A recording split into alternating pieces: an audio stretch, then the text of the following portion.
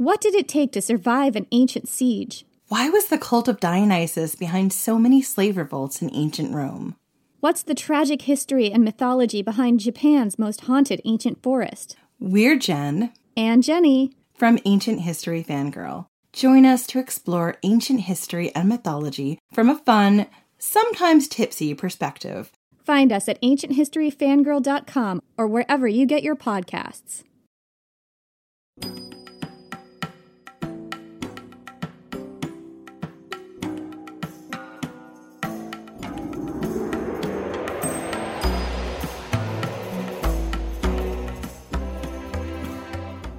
Hello, and welcome back to the History of Egypt podcast, episode 129, Hard Knock Life.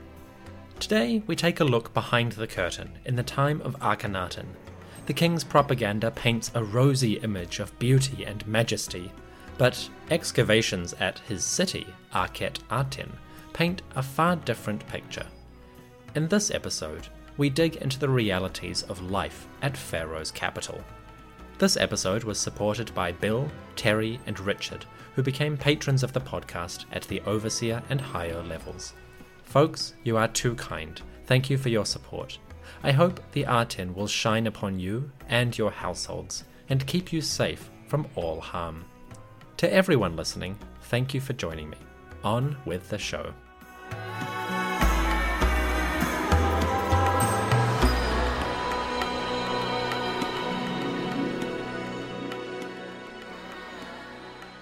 The year was 1349 BCE, approximately. Regnal year 14 under the majesty of Nefer-Khepera Wa-En-Ra, the son of Ra, Akhenaten. It was 9 years since the pharaoh, beloved of Aten, had abandoned the traditional royal cities and moved to a new capital. For nearly a decade, Akhenaten had focused his time, energy, and efforts on building and expanding the city of Akhet Aten. The horizon of Aten was a new home for the sun god and the ruler of Egypt. In the years since he moved here, Akhenaten's city had grown rapidly. When the king relocated, many others followed him. High officials, influential courtiers, bodyguards, and servants all came as part of the royal household. In turn, every powerful family brought their own people to Akhet Aten. The wealthy elites had their own networks of underlings and dependents. They brought servants, artisans, and labourers as part of their extended households. These people followed their masters and patrons and came to Akhet Aten. Willingly or unwillingly, thousands of people moved to the new city. As a result, Akhet Aten grew large very quickly. By regnal year 14, the population had swelled to approximately 20 or even 30,000 people. Quite impressive in such a short span of time. If you studied this city from the perspective of its art, Akhet Aten would seem like a prosperous and happy place.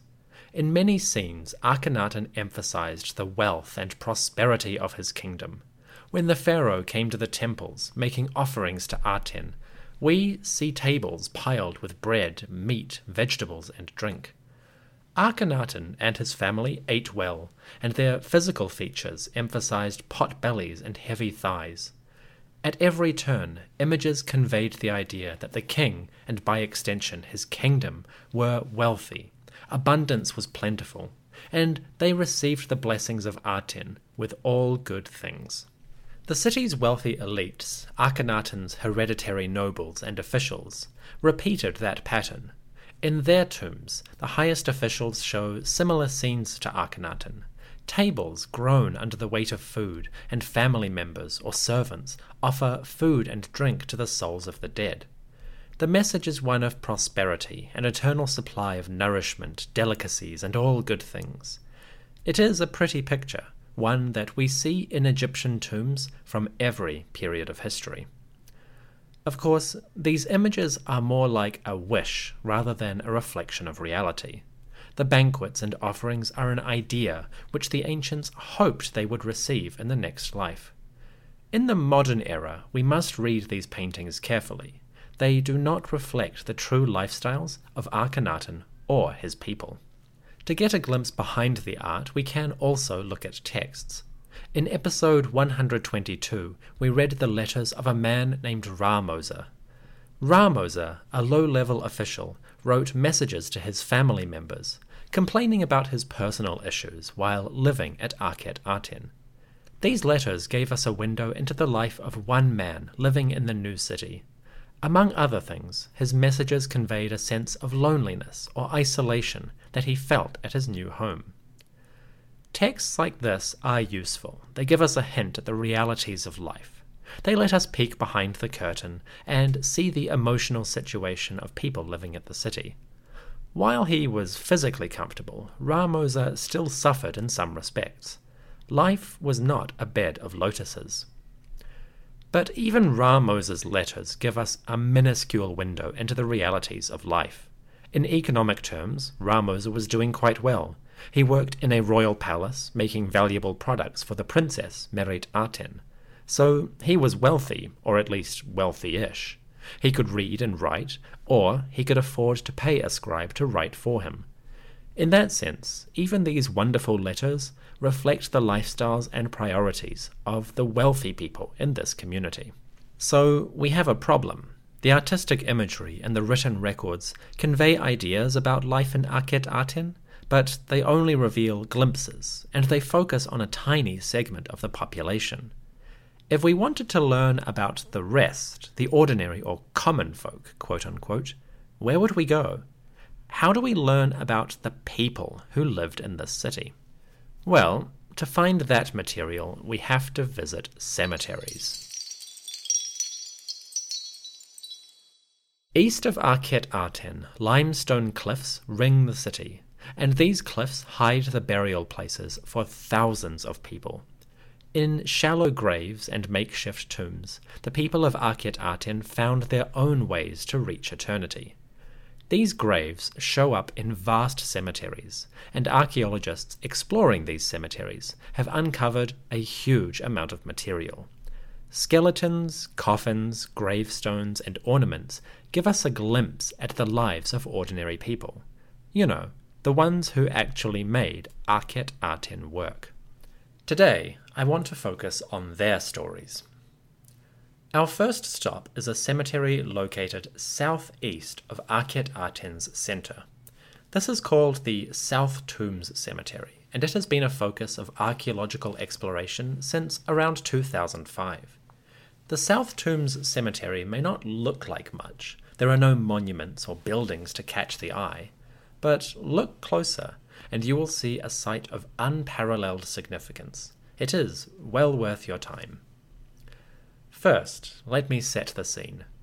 Imagine yourself standing on a hill east of Akhet Aten. You are facing west, with the limestone cliffs at your back and the desert stretching out before you.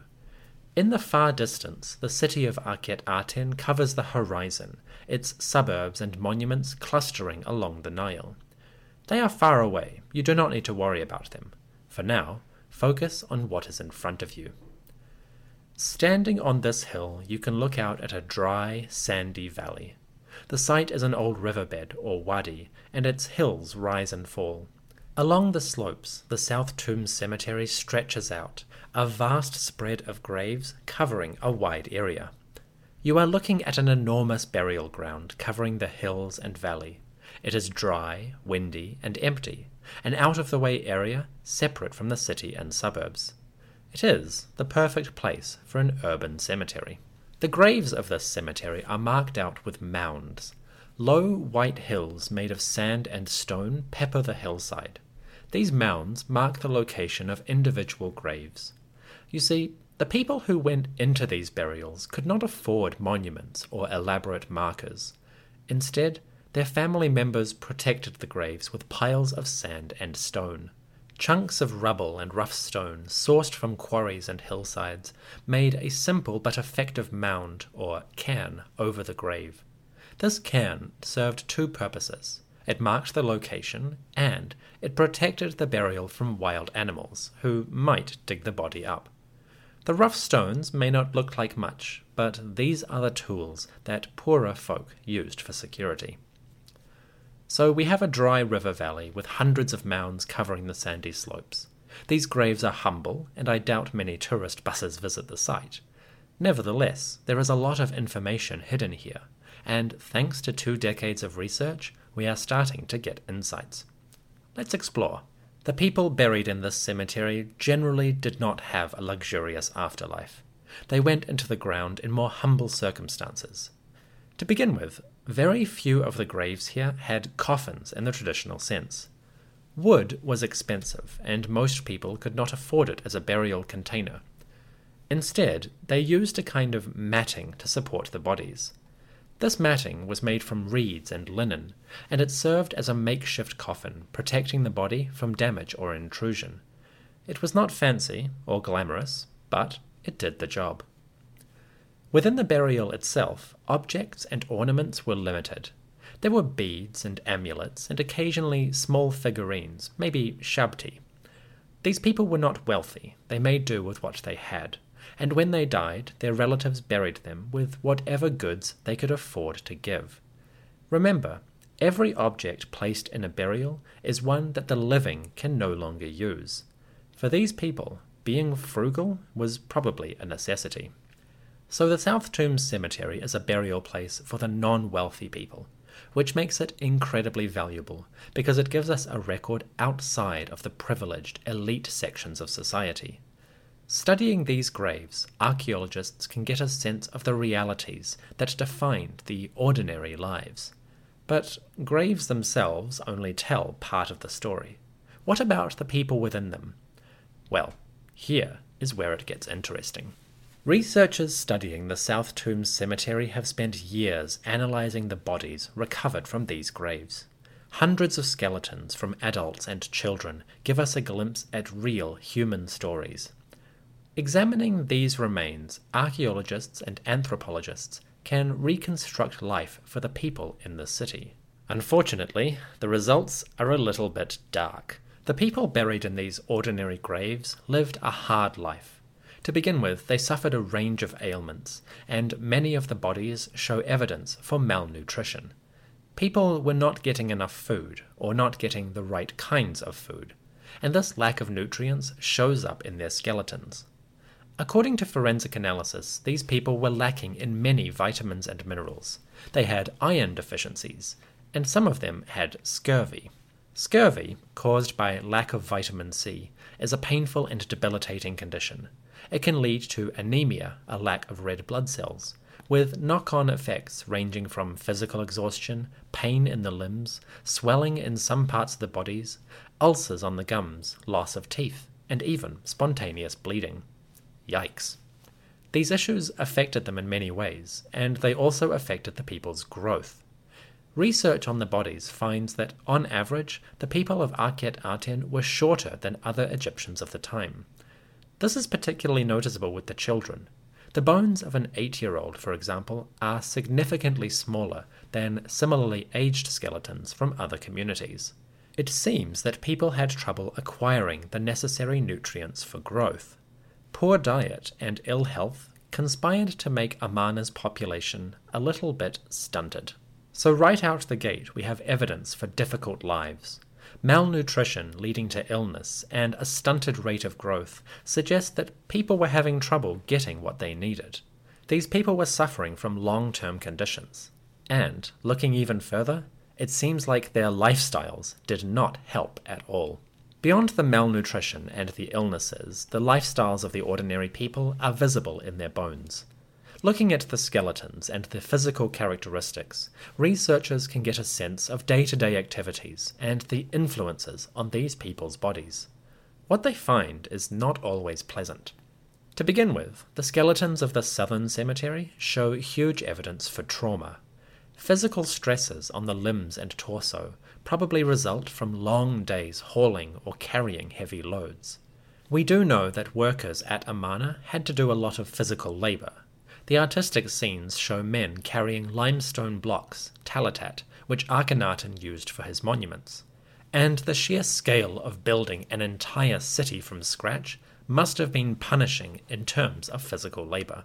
The workers weren't hauling enormous blocks like on a temple or the pyramids. The new style of talatat was something small enough for one person to carry. Still, they are large chunks of stone which were heavy on the shoulders, and the workers' skeletons reveal the stress of carrying these loads day after day for many years. Another cemetery north of the city reveals further hardships. Here, the skeletons are much younger. 93% of them died before the age of 25. Additionally, these youths are mostly female, outnumbering the male skeletons by 3-1. So this northern cemetery seems to be the resting place for a community of women labouring in this part of town. They worked together, and they died relatively young. Why? According to forensic study, the women buried in this cemetery were also doing hard labour. Their skeletons show signs of stress, particularly on the spine and feet. This kind of damage suggests that the women were carrying heavy loads and probably balancing them on the head. This is a common method for transporting goods. We see it in ancient Egyptian art, and it is still practiced around the world today. Unfortunately, this method does put pressure on the back and feet, causing damage to the bones. Apparently, the women buried in this cemetery were hauling heavy goods on their heads for long, hard days, and most of them were doing it quite young. What were these women carrying? Well, the location of this cemetery might give us a clue. The northern cemetery is relatively close to Akhet Aten's stone quarries. The masons working here operated far from the Nile Valley, and they would have needed a steady supply of water. Choking dust from the stonework probably blanketed the area, and anyone working in this region would have needed a lot of fluid. It is possible that these women who carried heavy loads on their heads were the ones delivering water to the quarries. A steady stream of women trained from a young age might have delivered water from the River Nile to the limestone quarries near the cliffs. In that scenario, we can imagine a community of water women. They worked together from an early age, and many of them died quite young. A hard life, by the sounds of it.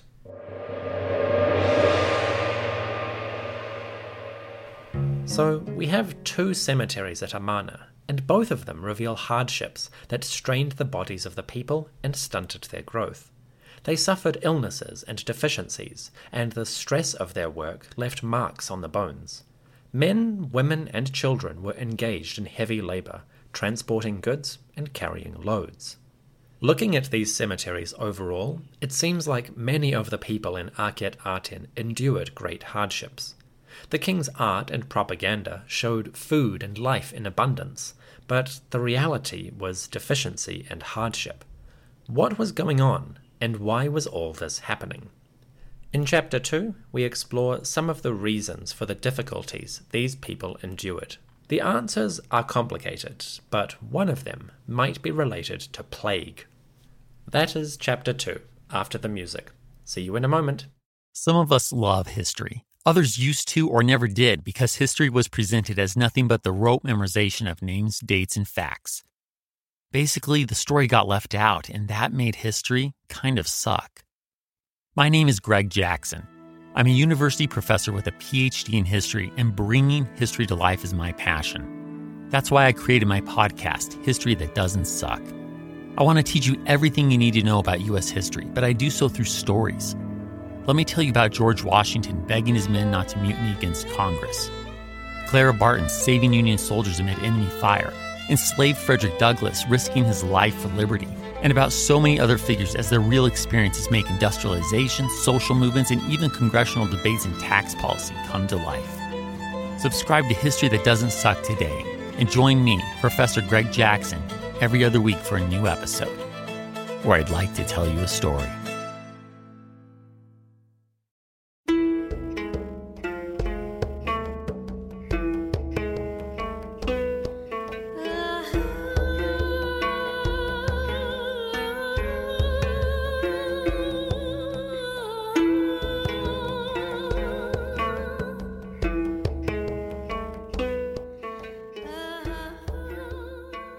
Exploring the cemeteries of Akhet Aten, archaeologists and anthropologists can examine hundreds of bodies. Skeletons in shallow graves provide clues to the lives of ordinary folk. Adults and children both appear in these cemeteries, and their remains give us clues to life at Akhet Aten. The results are unpleasant, to say the least.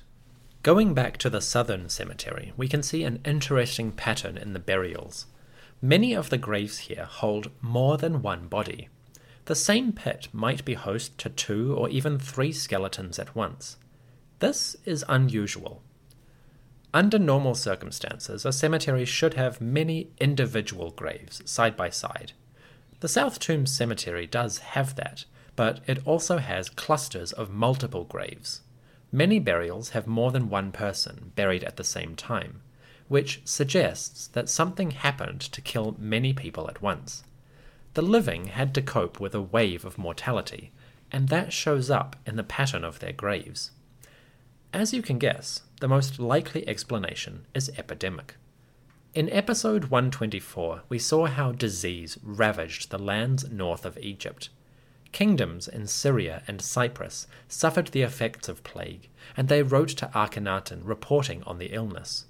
Soon after that, members of the pharaoh's family started to die in close succession. First Ti and then Mekhet Aten passed to the west, one after another. So, it certainly seems like disease was hitting some regions, and digging into the cemeteries of Akhet Aten, researchers have identified patterns which may fit that scenario. Studying the skeletons of adults and children, it seems that the people of Akhet Aten suffered an unusually high mortality rate. In a normal ancient population, people were most likely to die in childhood and infancy. But as they grew older, they left that danger zone and had a slightly more reliable future. In other words, an ancient person was probably going to die young. If they survived that, then their chances of living a long time were relatively decent. But the cemeteries of Akhet Aten show a consistent rate of death, from young people to adults. There is little change in the mortality rate once that danger period was passed. Instead, these cemeteries are full of people from all ages. This suggests that something was killing people more often than usual.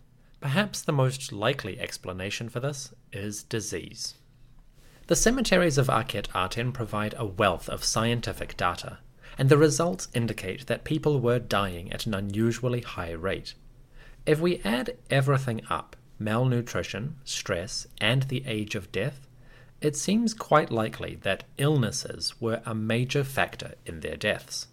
If a plague was attacking the city, it would have had a terrible effect on the community. When a person gets sick, their body and physical resilience suffers. That weakening compromises the immune system, which makes the person weaker and more susceptible to other diseases in the future. In other words, the illnesses tend to build up over time, getting worse as the problem persists. If that kind of cycle, malnutrition leading to illness leading to malnutrition, was common, it might explain why the people of Amarna have such damaged and sickly skeletons. Once people got ill, it was hard to shake it, and it was more likely that they would suffer again. The cycle continued, and the person got weaker, until eventually they died. So many of these people may have died from an epidemic, a wave of illness that swept through the city. With their hard lives and general lack of nutrition, these people did not have strong immune systems. So when a disease hit the community, they were more susceptible than usual, and the cycle of illness weakening the body soon followed. Fun times for the people of Akhet Aten. So it is possible that epidemics, waves of illnesses, contributed to the suffering of these people. If Egypt was dealing with a plague, then many individuals in many areas of the country would be suffering the same problems. In that scenario, farms would become less productive and the food supply would dwindle somewhat. For the city of Akhet Aten, which depended on regular deliveries of food, this kind of crisis might have been a straw that broke the camel's back. Once illnesses took hold, people died. Then food supplies dwindled, and the cycle began to repeat. As a result, the economic stability of the city, or even the kingdom, started to crumble. It all sounds familiar somehow. The cemeteries of Akhet Aten give us a glimpse at life behind the curtain. These graves are not glamorous, but they are immensely valuable. Such burials reveal life behind the monuments and art. The city was not a lifeless cluster of buildings, it was a community. On any given day, this region hummed with life in all its aspects. The cemeteries and the skeletons within help reveal some of those aspects. Of course, these are not just skeletons. These are the remains of Akhet Aten's people. Each body tells a story of a person, a family, and a community, and their experiences would be recognizable today. Looking at the bones, we can imagine each person and think about what they experienced. Their lives were as complicated, nuanced, and dynamic as your own. Although there is no art or monument to glorify them, their stories are written in their bones. Thanks to the painstaking work of scientists, these stories are beginning to live once more. These glimpses are just the tip of the pyramid, so to speak. There are many more stories to tell about life in this city, and we will cover these in future episodes. For now, it is time to wrap things up. In 1349 BCE, regnal year 14, the city of Akhet Aten had grown into a vast urban centre. 30,000 people, maybe more, called the city home, and they worked in different parts of the region. Some jobs were terribly difficult, causing great stress on the people who did them. Akhet Aten's inhabitants lived a hard-knock life, and those hardships left their mark. The cemeteries reveal the suffering behind Akhenaten's project. The pharaoh demanded this city, he initiated its development, and he oversaw its growth. His needs, his visions, his ideas caused Akhet Aten to grow, and he is responsible for the suffering that his people endured. Every damaged skeleton, every malnourished child, is ultimately a result of Akhenaten's project. We should remember this when we think about his reign. Even if the king's demands were not unique, and many rulers had caused this kind of suffering, it is still something that we need to acknowledge. Akhet Aten, the horizon of Aten, was a hard place to live for most of the population. Thank you for listening to this slightly shorter episode of the History of Egypt podcast. Stick around after the music for a brief epilogue in which we explore a really dark story found in these cemeteries. But first, I would like to thank Kevin, Neil, Terry, Ellen, and Linda, my priest-level backers on Patreon. Folks, your support is too generous. Thank you very much for helping me out, and I hope you enjoyed the show. On the next episode, we return to the historical narrative to deal with the next of the very confusing changes which were taking place in Akhenaten's royal house. The king had appointed a co-ruler named Smenkhkare. Now, that mysterious young man had to make his presence felt, to establish himself in the kingdom of Egypt. But in order to do that, the young man had to deal with Nefertiti. That is episode 130, coming soon. For now, stick around after the music for the epilogue.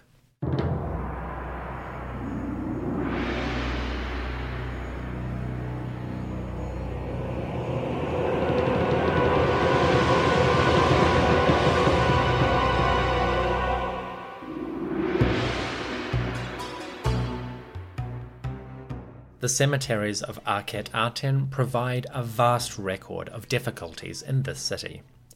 Most of the problems stem from malnutrition or illness, and problems that affected people on a physical, biological level. But there are hints of some darker troubles.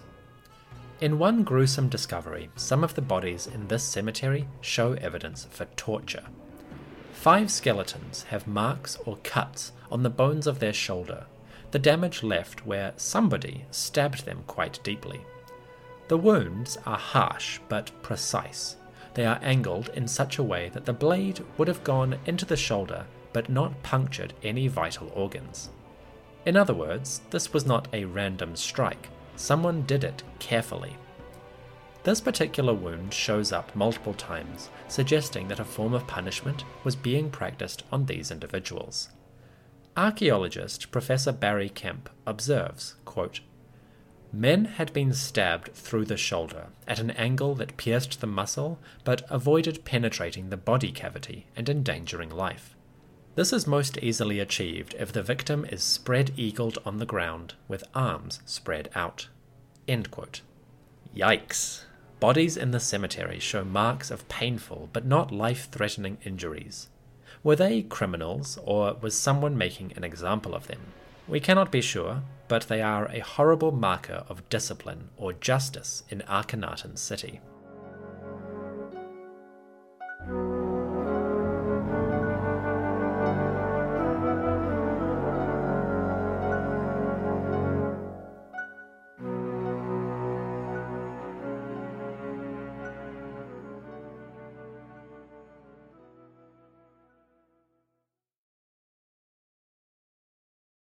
History isn't black and white, yet too often it's presented as such.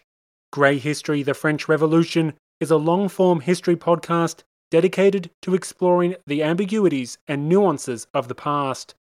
From a revolution of hope and liberty to the infamous Reign of Terror, you can't understand the modern world without understanding the French Revolution. So search for the French Revolution today.